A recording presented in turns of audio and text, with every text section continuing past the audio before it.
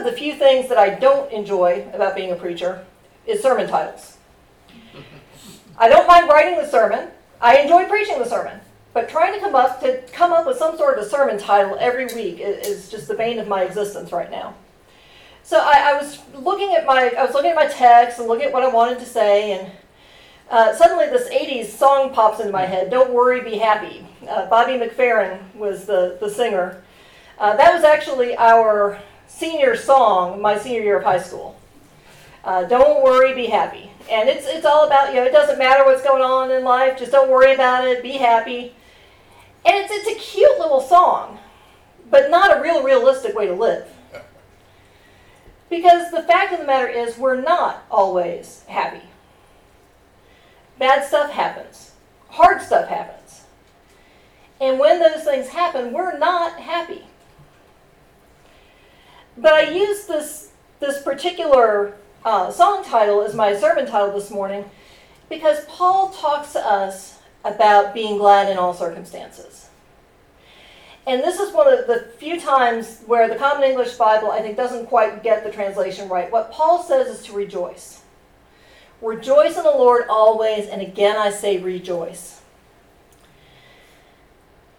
And that's an important difference because we can rejoice when things are not going well.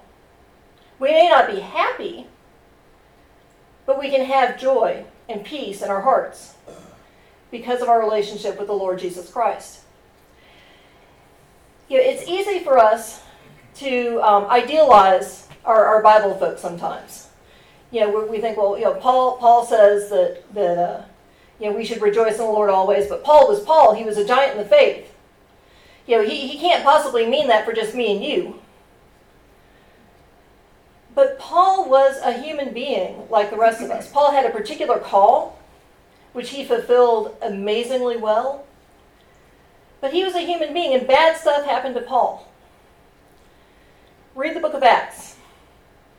Paul was beaten, shipwrecked, taunted, made fun of. And some of these things happened over and over again. They had to sneak him out of the city more than once under the cover of night in order for him to survive. And at the time that Paul is writing this letter, Paul is sitting in a prison cell. Paul has been in prison for his faith in Christ and for proclaiming his faith in Christ. And Paul doesn't know whether he's going to live or die. He has no idea how much time he has left. They might let him go. They might kill him. And earlier in the letter, Paul says that that's okay. Because for him, to live is Christ and to die is gain. If he lives, he gets to continue his work for Christ. And that's a good thing. But if he dies, he gets to go and be with Christ. And how much better is that? So Paul is writing this. When Paul's telling us to rejoice, he's not talking about, don't worry, be happy. Paul isn't saying, don't worry about the bad stuff that happens to you, or nothing bad's going to happen. Some folks think that when they become a Christian, that God promises them that life is just going to be a bed of roses from that point forward. And that's just not the way it works. We all go through difficult things. But we can keep our wits about us, and we can have joy in our hearts by trusting our relationship with Christ. And he talks about how to go about having joy in our hearts. And he gives a real nice little lesson on prayer at the end of this letter. Don't be anxious about anything. Rather, bring up all of your requests to God in your prayers and petitions, along with giving thanks. We give thanks to God for the good things that God has done for us. Each and every one of you that are here this morning, you've got something to thank God for because you are up. You're awake. You're on the right side of the grass. So you got something to be thankful for. But bring all of your prayers and petitions to God too. I can't tell y'all how many times in the 20 years that I've been in the ministry so far, I've had people tell me, I don't want to bother God with that. This is bothering me, but God said, but he's got bigger things to worry about than little old me. Not true. Yes, God has the big world peace things to worry about. But God is big enough to handle the big world peace things as well as the desires of your heart and what's worrying you and what's got you upset. God knows, the psalmist says that God knows the very number of the hairs on our head. God knows each one of us and loves us as if we were the only person he had to worry about. So God wants us to take even the little things in our lives. Now, I'm not saying that you need to ask God, should I have peanut butter and jelly or a ham sandwich for lunch today? Okay, God did give us an intellect. He expects us to be able to handle some things on our own. But when there's something that's bothering you, that's hurting your heart, whether you think it's silly and ridiculous or not, take it to God. Take it to God's there for you. God wants to hear your prayers. And Paul promises that if we'll do that, if we will take our concerns to God and leave them there, that God's peace will calm our hearts. Sometimes that's hard to do. I've had a really rough couple of weeks, and I'm not going to get into a bunch of gory details, but it's been a hard couple of weeks. And a friend of mine who is a spiritual director was talking to me, and she said, I want you to visualize having a box. She said, I want you to put everything you're worried about, everything you're angry about, everything you're afraid of, I want you to put all that stuff into the box. And I want you to visualize putting a lid on the box and putting it in the storeroom. And you're going to leave that with God in your storeroom. Y'all, I sat there for probably 10 minutes or so. And I'd think of a bunch of stuff to put in the box. And I'd stop for a while. And I'd sit. And I'd think. And I'd pray. And then a bunch more stuff come out. And I'd sit and I'd think. And I went through this about 3 or 4 times. And at one point I thought to myself, I got to get a bigger box. But I got to tell y'all, when it was all done and I had handed all that stuff over to God, I felt more at peace than I did when I started. So that may be something for y'all to try when something is bothering you, is put it in a box and give it to God. And let God take care of that box.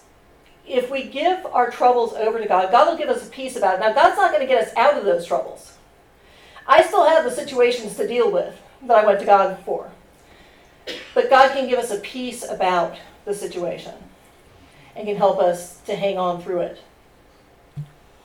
The final paragraph, I think, is really important too. From now on, brothers and sisters, if anything is excellent and if anything is admirable, focus your thoughts on these things. All that is true, all that is holy, all that is just, all that is pure, all that is lovely, and all that is worthy of praise. Practice these things, whatever you learned, received, heard, or saw in us. Now I want to address the end of that first, where Paul says that, to whatever you received from us, whatever you heard us say, practice those things. Paul didn't have a Bible to give the Philippians. It hadn't been written yet. Some of Paul's letters were written down before Mark ever wrote his gospel, and he was the first one to write.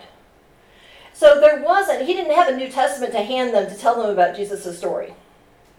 He didn't have a New Testament to hand to them to show them how to live.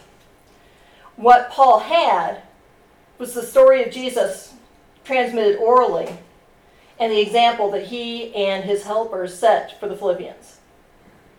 And so Paul said, what Paul is telling them is not, we're so wonderful, of course you need to emulate what we're doing. What Paul is saying to them is, we've tried to set you an example, and whatever in that example fits with what you know of Jesus, emulate that. It was a living gospel, because they didn't have this written down yet. So Paul says, do good things, and focus on good things. I read that scripture this week, and I thought, man, you can tell Paul had never heard of Facebook. How many of us spend way too much time, if not on Facebook, looking across the yard at the neighbor's house? How many of us spend hours wishing we were somewhere else, we were someone else, we had different things? And it brings us down. We hear all of the negativity in the world, and I think being informed is a good thing, but there's so much negativity in the world and so much hate in the world that we got to be careful, because all of that, listening to that and focusing on those things will bring us down. It makes it harder for us to love God and love our neighbor. And that is job one as a Christian. Love God, love neighbor. It's that simple. That's our first job as Christians.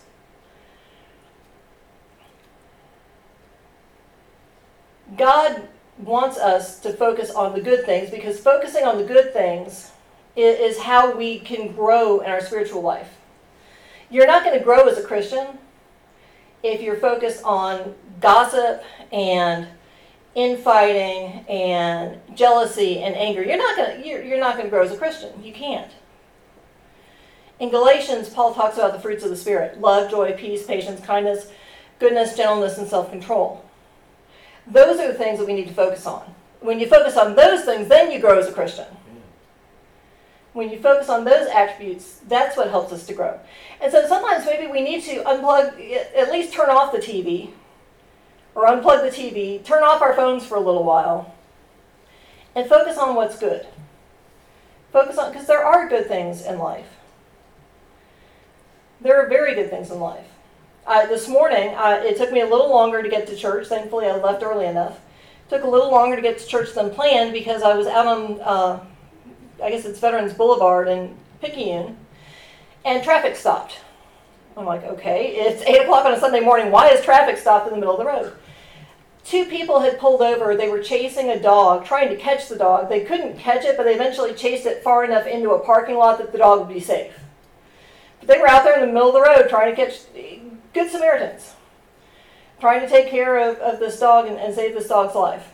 That's the kind of stuff we need to focus on. Because you can, when you're looking for it, I could have looked at that and gone, man, this is terrible. How long am I going to have to sit here? How long is this going to take? And instead it's like, wow, that's really cool that these total strangers are trying to chase down this dog and trying to get this dog to safety. When we had car trouble last week with Mary Ruth, we had 2 Good Samaritans who did not know each other come and help us put a spare tire on Mary Ruth's car. They worked together. One was white, one was black. They didn't know each other. They didn't know us. But they saw we were in distress. They pulled over and they helped. Amen. Focusing on those kinds of things that happen. And it can be little stuff. It could be a new flower that's blooming in your garden. Or some fresh vegetables coming in. I got a load of tomatoes from somebody last week that I was very grateful to have. There's nothing better than a garden tomato. So focus on the good things. It's not, don't worry, be happy is no way to live, but rejoicing in the Lord always is. And we can rejoice in the Lord even when things are difficult, even when it's hard, because we know that God's got us, and God loves us, and He'll take care of us through the good times and the bad times. Amen.